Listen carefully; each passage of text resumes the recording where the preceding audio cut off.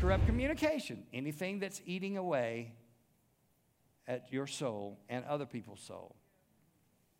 Anything that's taking away from other people, taking away from their emotional well-being, from their feeling of security and blessing and love and kindness and forgiveness. Are you with me? Let no corrupt communication. That's clear, isn't it? You know what no corrupt communication means? That means any of it. No corrupt communication proceed out of your mouth, but what? That which is good to the use of edifying. It builds up. It encourages. It lifts people. It edifies. That it may minister what? Grace. How many are glad God ministers grace to you?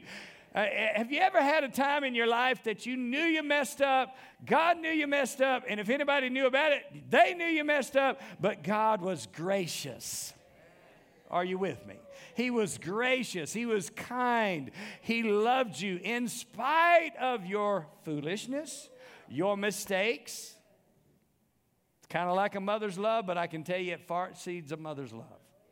It's kind of like a father's love, but I can tell you it far exceeds a natural father's love.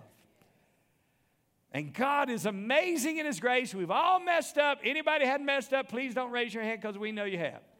All right, so we've all messed up, but God has been gracious toward us. He's been merciful toward us. He's been kind to us, even in our